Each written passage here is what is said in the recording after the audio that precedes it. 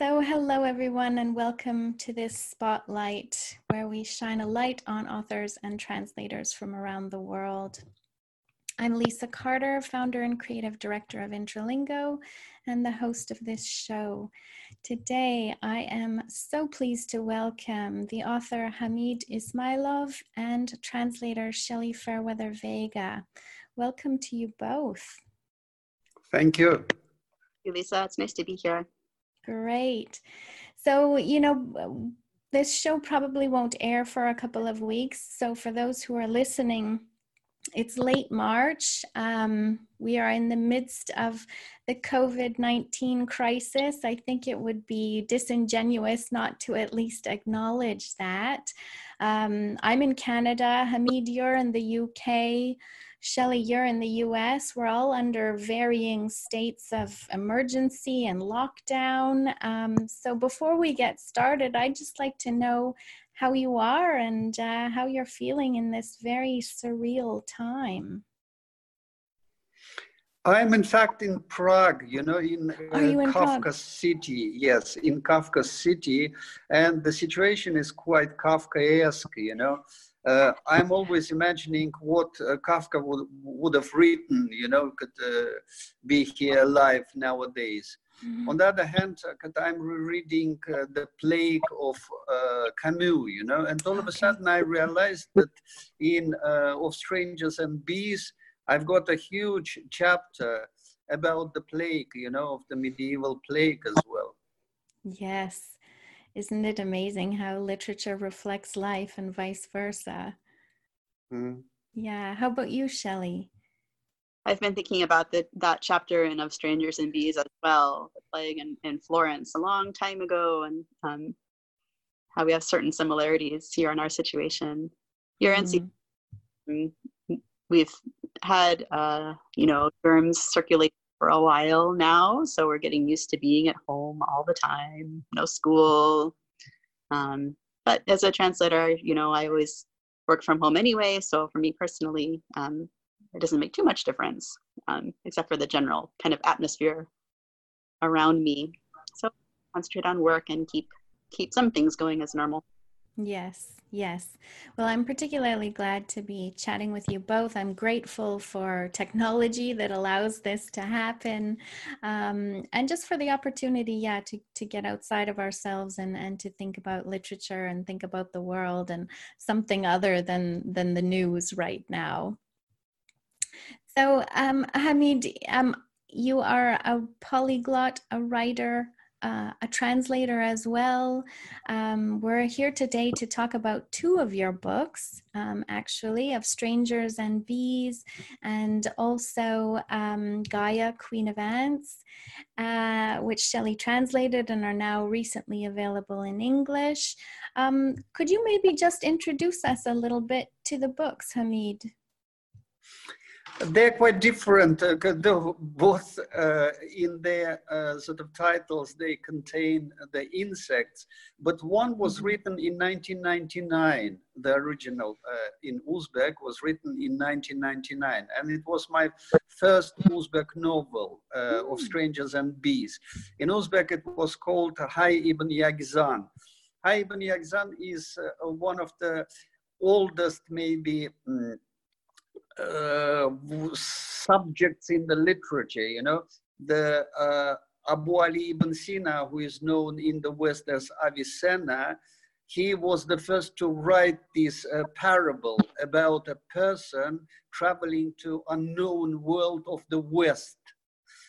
And at that time, in the 10th century or the 11th century, it was quite it was quite strange to travel to the West because everything was happening in the East at that time. So this parable then started to move around, in the Middle East. Other people started to repeat it, Ibn Tufail, for example. Then there were Jewish translations of the same subject, of the same plot. And ultimately, it ended up as the Robinson Crusoe by Daniel Defoe, which was once again the one of the variations of the same, subject and plot, as a person in his solitude is somewhere in an unknown world. So that was the first impulse why I decided to write this novel. I was in the West myself. It was quite unknown to me because I was a Soviet product at that time, completely different by by my upbringing, by everything, by my outlook. So I was quite different to the Western world. And my discovery of the Western world was similar to Robinson Crusoe's, discovering of his island. So that was the first impulse why I decided to write. But then because the first variation of this subject was created by Ibn Sina, I decided to keep everything to him. He is a stranger in my novel. He travels throughout the world, but he travels in time rather than in space, though in space too. And then the bee came as the, because the beginning of this novel starts with the scene when Avicenna finds the elixir of eternal life. And he hands it over to his apprentices, to apply this elixir when he dies. He dies, and the apprentice tries to apply this elixir to the body of his teacher, but in the middle of this appliance, all of a sudden a bee appears and stings the hand of the apprentice, and he drops the elixir.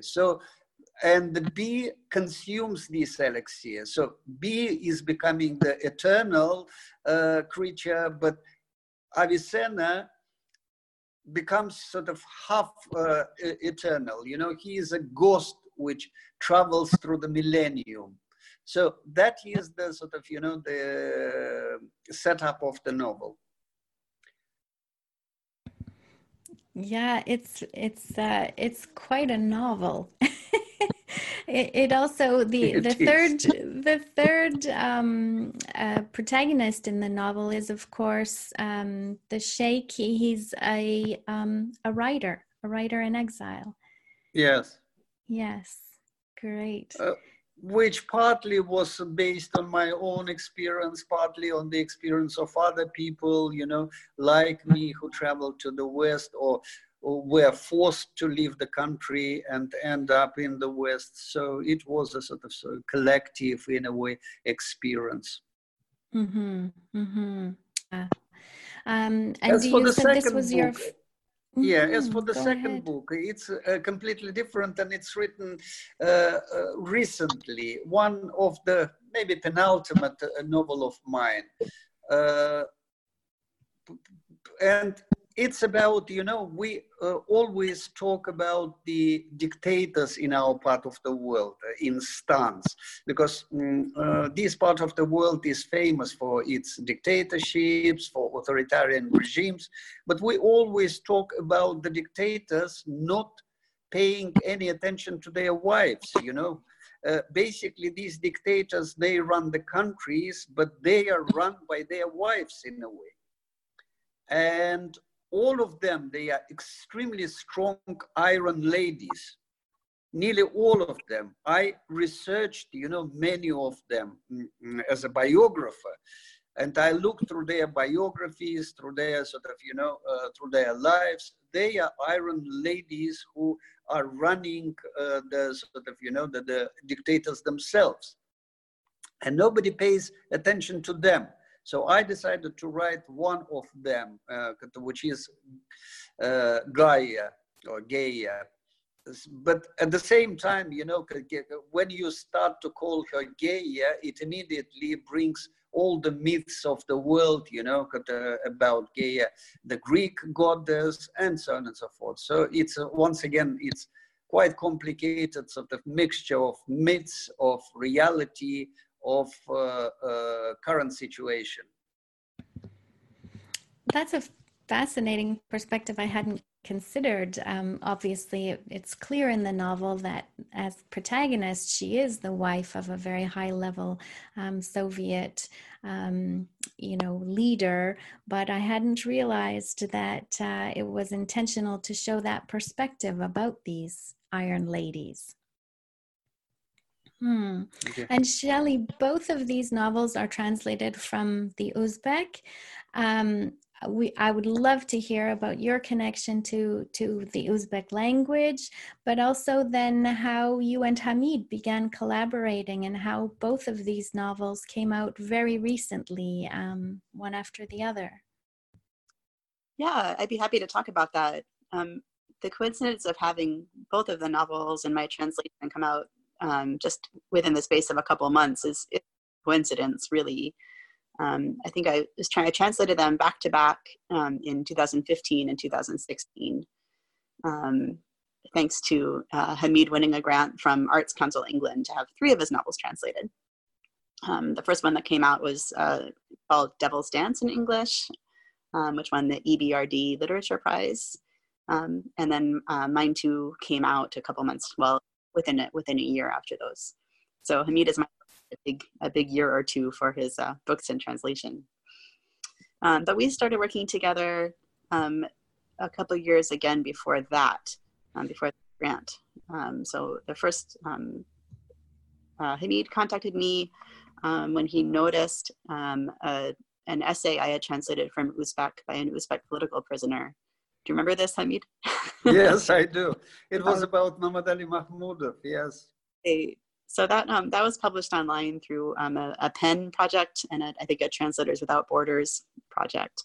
And Hamid found a way to get in touch with me after that and told me at the time he thought I was the only American who understood Uzbek. I must say here, sorry to interrupt you, but I was amazed that there is in the world a translator from Uzbek. I was considering that the only translator from Uzbek is my son, you know, when I'm bribing him and sitting along with him, you know, and translating together with him, you know. But all of a sudden, I discovered Shelley as a wonderful translator from Uzbek. That was one of my, you know, biggest discoveries in my life, because Uzbek is so rarely sort of, you know, taught or studied in the West. So I was amazed.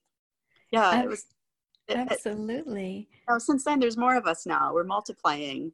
So you know, every few months I meet another, and there's been some great kind of classic Uzbek literature published in English just in the past year as well, by 2 young American men translators. And we're always looking for more interesting Uzbek literature to translate.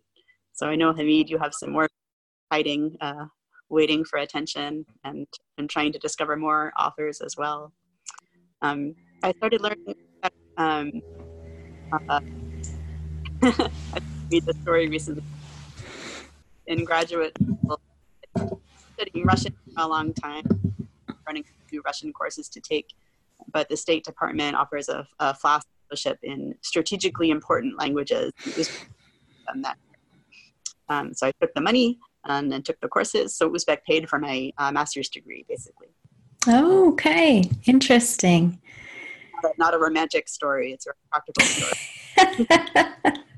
That's okay. It's an interesting story because, as you say, Hamid, I mean, I can't think of any other Uzbek translators. So it is, you know, it's not a language many of us learn, or a country many of us know anything about, really. Yes, that's true. And the majority of Uzbek literature is translated via Russian. But because they are completely different sets of languages, so the translations from the translation is becoming a sort of, you know, Chinese whispers, basically. Mm-hmm.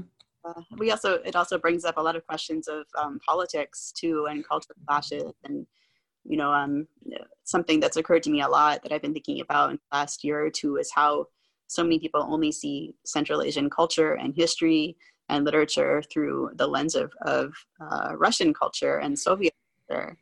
And isn't there something more underneath there that we might be missing that's native to those regions and those people, that we don't have to look at it through Russian eyes? We can look at it more directly through their own languages and culture. Won't we learn a lot more and experience in a different way? So that's part of my as a translator of Central literature as well. Mm-hmm. And you mentioned that, Shelley, in your introduction to Of Strangers and Bees, and how that particular novel kind of did come through a couple of lenses. You had some drafts in Russian, some in Uzbek, and so to a certain extent, it is a bit of a kaleidoscope that then is reflected in a very unique way in English, a unique creation. Yeah, kaleidoscope is a good metaphor for it, for sure. Mm-hmm. I figure the more angles we can look at it from, the more of a complete a picture we'll get, kind of a 3D image rather than a 2D. So if anything, I hope that the multiplicity of languages helps present a better story in the end. Mm-hmm. That's fabulous. That is what, translation purports to do and does do, but I do think it is particularly fascinating in this context that this particular book, it didn't all come through one lens. Right. Yeah. Fabulous. So, you said that these two books have come out recently, even though they were started earlier. Your other book, Hamid, came out not that long ago, the one that won the EBRD prize. To what do you attribute this interest in either Central Asian literature or Uzbek literature, or even just work in translation? For those of us from the English-speaking world, I know that only about 3% of books are translated, but it does seem to be growing. What are your thoughts on why that might be? Generally, this summer, I gave last summer, I gave a talk, about the industry of translation, into the Western languages. And what I found, discussing the issue and looking into the issue and researching the issue, that generally the publishing industry acts like our sort of, home offices or sort of, immigration offices. It's exactly the same, generally, what is translated into the Western languages is known unknowns, For example, the majority of the books translated into English, for example, are French books or German books, then Scandinavian books, So they are very easily digestible, but there is something different in them, yeah?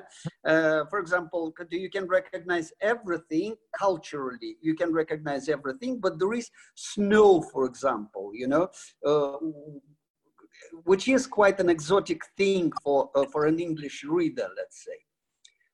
But when it comes to the unknown unknowns, like, for example, the Uzbek or other small cultures, yeah, it's extremely difficult to make them sort of, noticed in the Western world. It's extremely difficult. I'm working in this area starting from 1994, yeah? And the first time, for example, one of my books was noticed, let's say in 2016, So it takes quite a lot of effort to make your work become sort of, noticed. So there are different strategies here. One of the strategies, for example, to write in English, let's say, about your world, yes? And some writers, they are doing that. For example, Hosseini he is writing about Afghanistan in English, yeah? It's one of the strategies. Or Elif Shafak, for example, writing about Turkish world, let's say, in English. So it's one of the strategies. But there are other strategies when you are writing about your own world in your own language. It's much more difficult to be noticed in that case. I do believe that there will be a time when the Uzbek writers will start to write, for example, their work about Central Asia, let's say, in English. It'll be much more easy to notice them, you know. But it's a choice of a writer, you know, whether he wants to go this way or not wants to go this way. Mm-hmm. And Shelley, you provide some translator's notes or translator's introduction to both of the books in a way, I guess, to kind of address a little bit about what Hamid is talking about there, that to make the unfamiliar slightly more familiar, to draw the reader in without, you know, sort of or letting them know that they're in good hands. And that one way you put it was, you know, to take something that is unknown to us and make it both, you know, intimate but accurate. Yeah, it's an interesting balancing act when I translate books like this that I don't have to do when I translate Russian novels, for example. And Hamid mentioned, you know, French literature in Russian or Spanish language literature. You know, a lot of Americans and Canadians have traveled to Mexico City or to Paris, and they can imagine themselves there. They can picture the city. They know how to pronounce the foreign words, you know, but we can't take any of that for granted when we're translating a novel that takes place in Uzbekistan. So one very basic thing that I have to talk about in the introduction is spelling and pronunciation. And then we have to manipulate the spelling. A lot of the conversations Hamid and I had with the editors of these books too was how to spell things so that it would be kind of as accurate as possible, reflecting the actual spelling in Uzbek, but also pronounceable to English readers. So we don't want them pronouncing the names, you know, horrendously wrong in their heads. So we have adjustments to make it a little more user-friendly for English-speaking readers. And you don't have to do that for every kind of world literature out there. Yeah, that's a really great example. And as you noticed, I haven't said any of their names yet. But yeah, I think it's also, you know, one of the other things you did, Shelley, apart from language was, you know, to start, especially in Of Strangers and Bees, is to give us a sense of the literary history that Hamid you were referring to, you know, about what is the basis for this book and sort of the Sufi philosophy or background that goes with it that we would unlikely be aware of. Yeah, that's an important aspect of the book, and it's something I had to learn about translating as well, because it was just as important. So fortunately, Hamid is an expert and he's good at explaining things. What's interesting here, you know, I'm amazed by what Shelley does, because I've got several, you know, metaphors for translation. One is, for example, you know, you take a plant from completely different world, yeah, and you plant it in your garden, for example, and it should look, look like a sort of, you know, at own place there. Or, for example, even better analogy is the sort of, you know, I was bringing up my child, let's say, in Uzbek tradition, yeah? In Uzbek tradition, because I'm writing basically for my Uzbek readers in the first place, or for the Russian, if I'm writing in Russian. But Shelley takes this child, fosters him, and makes him a sort of, you know, a kind of an American or an English person, you see. Though he, until 12 years old, for example, until the age of 12 years old, for example, this child was brought up as a purely Uzbek child, you know, because I'm writing sort of, you know, in the Uzbek context, with the Uzbek references, with the Uzbek culture in mind, and so on and so forth. But Shelley is making out of that something which is familiar to an American or to an English person. Books as children and translation as children, and And I think that is such an apt metaphor because, you know, writers often do feel that their books are their children, and it really must be something then to see it in another language, in another culture. Hamid, did you feel that a lot of explanation was required in either of your books I mean, you are perfectly bicultural. Did you feel that, you know, English readers needed more than your Uzbek readers got in the original? To be absolutely honest, I'm not very much in sort of, you know, in translated books, you know, because for me, the labor is a labor, you know, the moment when I deliver the book in the language, that is the main point, you know. I'd rather sort of think about the next book rather than sort of, you know, being immersed into the translation and the fate of the translation. It's a bonus, you know, as a writer, you've got the bonus, especially when you are banned in your own country, so your readers are becoming international ones. But at the same time, once again, being absolutely honest, I recently discovered that I'm doing nothing to help my translators, you know, in what sense? If I thought about translators, so I would have written my novels in a much easier way, you know. I recently sitting with my translator and translating the sort of, you know, the what I'm saying, catacombs of my sentences, was amazed how ruthless I am towards the translators, you know, not thinking them at all, you know, because what I'm doing, for example, writing in Uzbek, I'm struggling with Uzbek, yeah, I'm fighting with Uzbek, because there are challenges of sort of, you know, changing the language, changing the nature of language, changing the sort of, you know, the structure of language. Every writer sort of, you know, challenges the language in a way.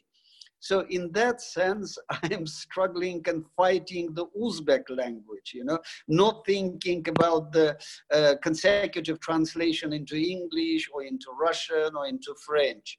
So I'm in that in front of my translators, I am sort of, you know, apologizing in advance to my translators for all the mayhem I am doing with my language. But that is the beauty of your books. And I'm sure, Shelley, for you, it is the beauty of translating Hamid's books. Yeah, certainly. I'm laughing a little bit because I don't think you need to apologize. The point is that you know, authors should write the way they want to write. They need to write in the language they choose to express themselves, and the translators have to deal with it. We just have to deal with it. So I would hate to see an author, you know, simplify his language or change his approach in order to make translators' lives easier. And Hamid, you've been a wonderful author to work with. So he does not, Hamid really is serious about this kind of handing over the child for adoption. I think he's very trusting and kind of leaves me to it when I'm doing the work. But at the same time, he's always there for questions. So for Gaia especially, I sent him every passage as I translated it with some holes and some questions, and Hamid was very good about answering all my questions and giving me suggestions, but I could also tell that he trusted me to do what I thought needed to be done with the English. So I think your translators can handle it, Hamid. Don't change the way that you write, please. No, thank you. It's certainly, as a reader, I would hope that you write the way you write, because that's what you need to express. And absolutely, you know, we as readers too, we have to trust the translators to pick up on all of those subtleties and portray them, bring them to us as best they can. And every reader is going to interpret the book, you know, from their own perspective anyhow. So there is no one version of a book, is there? That's true. No, you're absolutely right, and I'm, what I like with the sort of readings in front of the readers, because they come up with such an unusual questions and readings of the situations, which you never imagined yourself while writing, and because every reader recreates the book in his own sort of version in a way, and you are discovering all these sort of sideways, or what you maybe meant subconsciously or whatever, but they are rationalizing your thoughts, and it's so gratifying to meet the readers and to get the sort of stereoscopical view of your book. Mm-hmm. It is. I have to say that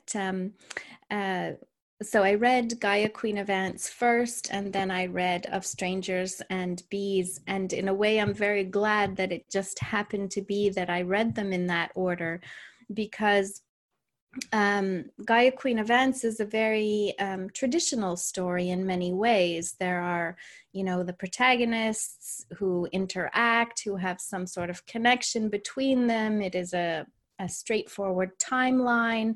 We have the backstory that informs, their choices and their actions today. Pardon me. And then Of Strangers and Bees is a completely different style of book, of fiction. It is so much more philosophical. The three voices are very distinct and separate. Their stories are connected, but not as intimately. And what I found when reading Of Strangers and Bees, it was a case of, pardon me, recognizing how little I know, and feeling somewhat as a reader, perhaps not up to the task, until I got partway through the book, maybe about halfway or something. And I think one of the themes of this book is, it is the search for knowledge that's important and not the end result. And I felt so much better. Yes, but therefore it's non-linear, that it doesn't give the ultimate answer, it leaves you in a sort of, in the realm of the possibilities, opportunities, rather than gives a sort of, a certain answer to all your questions. That is the main thing which I discovered with Avicenna himself. He was a philosopher, and he was the ultimate philosopher. He could have given the ultimate answer, but funny enough, when he created all his philosophy, when he sort of polished everything with his logic, everything with everything, all of a sudden he decided to forget everything rational and came to the mysticism. He wrote a new, completely new book for him, for his tradition, for his rationality, which was called the Philosophy of the Orientals, which is a mystical thing. And because it was mystical, it was lost, And now we know that this book existed, but nobody can find it. And it should be like that, The ultimate truth should be always escaping the human mind, Otherwise, we will be sort of, rigid and sort of, unflexible beings. Yeah, it is important to learn, I think, the lesson that you said you learned, Lisa, that we don't have to understand all the time. It's okay to keep good. So we try not to, when I'm translating, I try not to explain too much, just enough, but let people be a little bit lost sometimes. Let them wonder what exactly that means, that turn of phrase.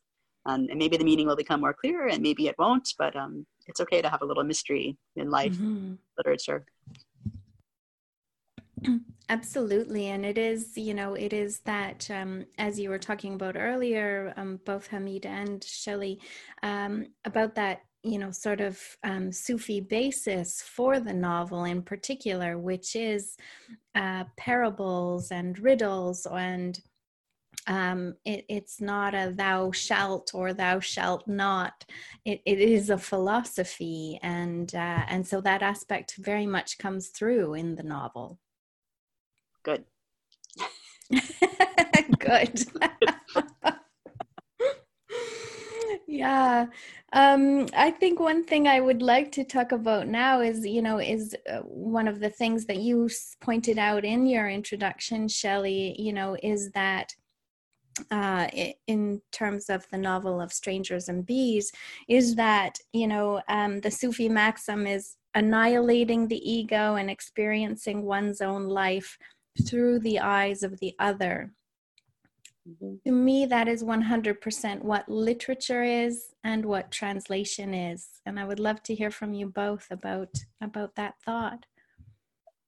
That's interesting. I hadn't really thought about it that way when we were writing that. And Hamid helped me with that description of Sufism for the introduction. I wasn't going to explain anything. That's one of those things I was going to leave unexplained. But I think the editors at the publishing house wanted a short paragraph about Sufism in general. So then I had to try to explain it, which didn't come easily. But you're right, it is a metaphor in a way for translation. So I may have adopted Hamid's children here and I'm raising them now, but they're also not my children. They're their own people as well. So I have to make sure I'm not making them in my image, to make them the way, the way that they were meant to, make them into the books they were meant to evolve into as they grew up in whatever culture, I suppose you could say.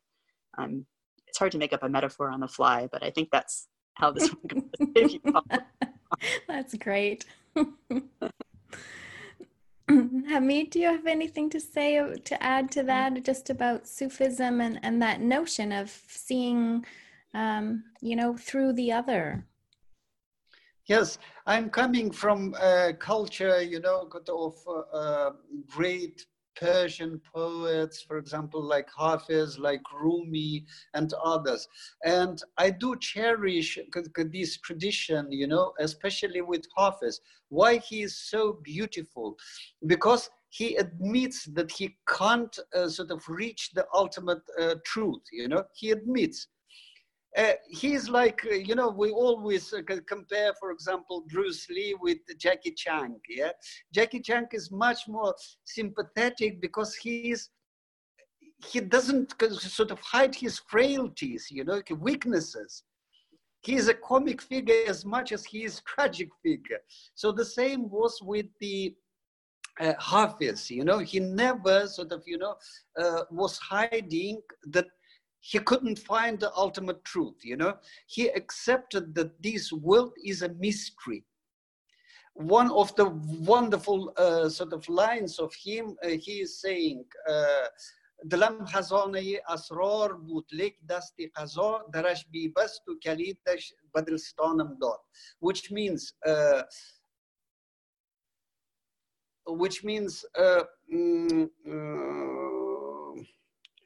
just a moment.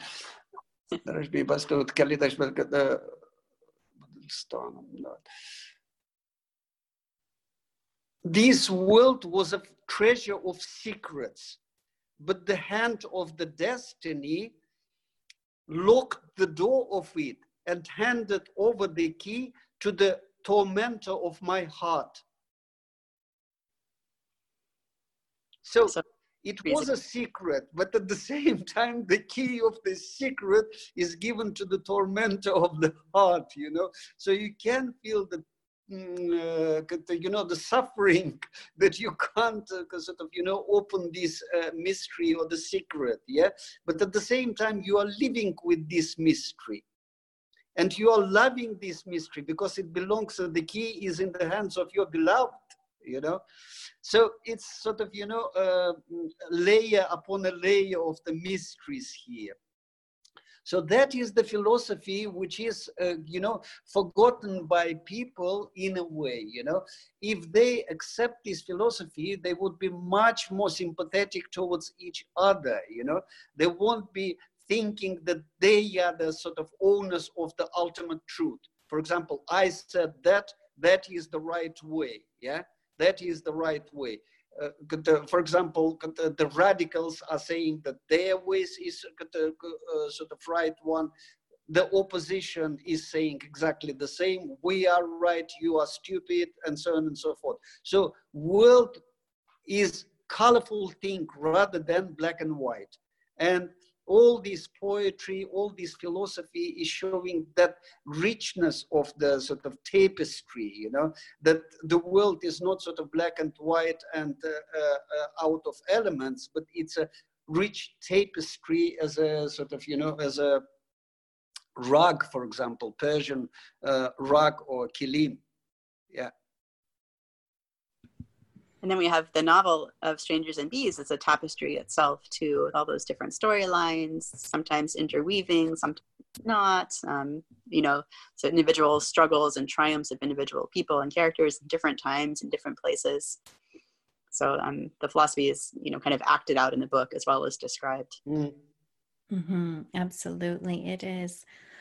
On that note, I would love for you both to read the introductory paragraphs of Strangers and Bees. And Hamid, you're going to read it in Uzbek first, and then Shelley, you'll read your English translation.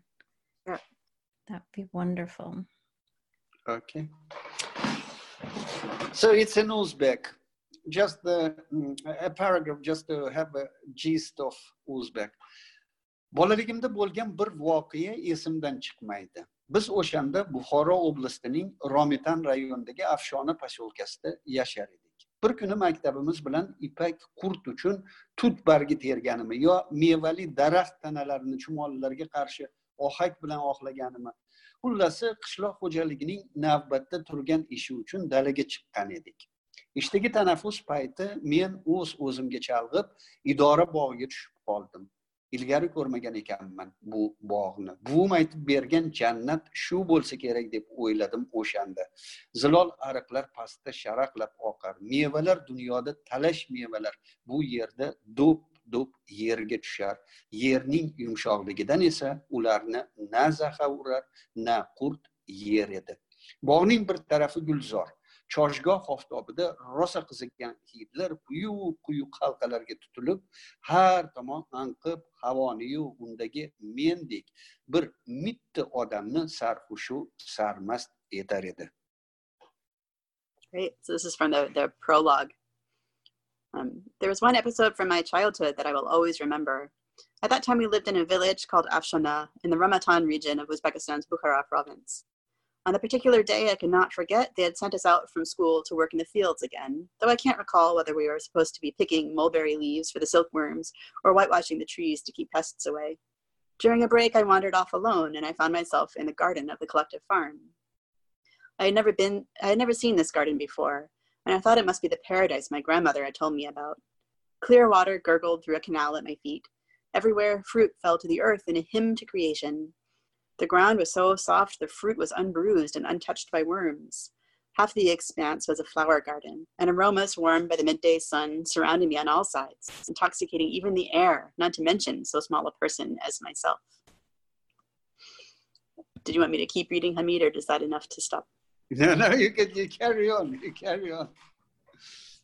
I wandered down the paths of baked mud through the roses, and, as I had seen my grandmother do, I sniffed cautiously at first, then plucked just one bud and tucked it behind my ear. Before moving my sun-seared head back into the garden's cool shade, I caught sight of the most majestic flower of all, and I thought I would take that one for my grandmother. Suffering the pokes and scratches, I pushed further into the thicket of roses. But when I reached that flower, I froze. It would have been a shame to pluck such a thing. There are many shades of the color red, but this red rose had none of the paleness of pink, none of the yellowness of orange, no velvety notes of darkness, and no deep shades of burgundy. This one was the clean scarlet hue of a young child's blood. It's only now that I'm finding these words, of course. Then, as a boy, I saw all of this with unsullied eyes and a pure heart. one thing I like about this passage is that it repeats again later at the very end of the book. You don't know until the very end what this story has to do with anything else in the novel, but then it comes back. So the pattern weaves back around in the tapestry to the end. Yes. And the poetry of that prologue is so beautiful. It is it's so evocative, and it has such rhythm, and to hear you both read it aloud is very, very special. Good. Yeah. Well, thank you both so much for these two books. I'm encouraging everyone who's watching or listening to get a copy of Hamid Ismailov's and Shelley Fairweather Vega's translation of Strangers and Bees, and also Gaia, Queen of Ants. They are spectacular books that really do help us see through the eyes of others, see a part of the world many of us may never see in person. But thank you so much to both of you for the conversation today and for the books. Thank you for bringing us together. Yes, thank you very much. It was wonderful to talk to both of you. It's my pleasure. Absolutely. Thank you to everyone who is either watching on YouTube or listening to the Intralingo World Lit podcast. Please subscribe to hear from more authors and translators from around the world.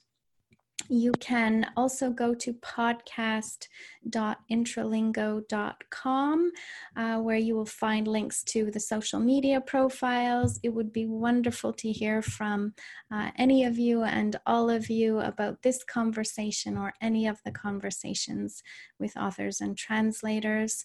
In the show notes below as well will be Hamid's bio, Shelley's bio, links to the books, which once again I encourage you to contact your local bookseller or your library and to get yourselves a copy.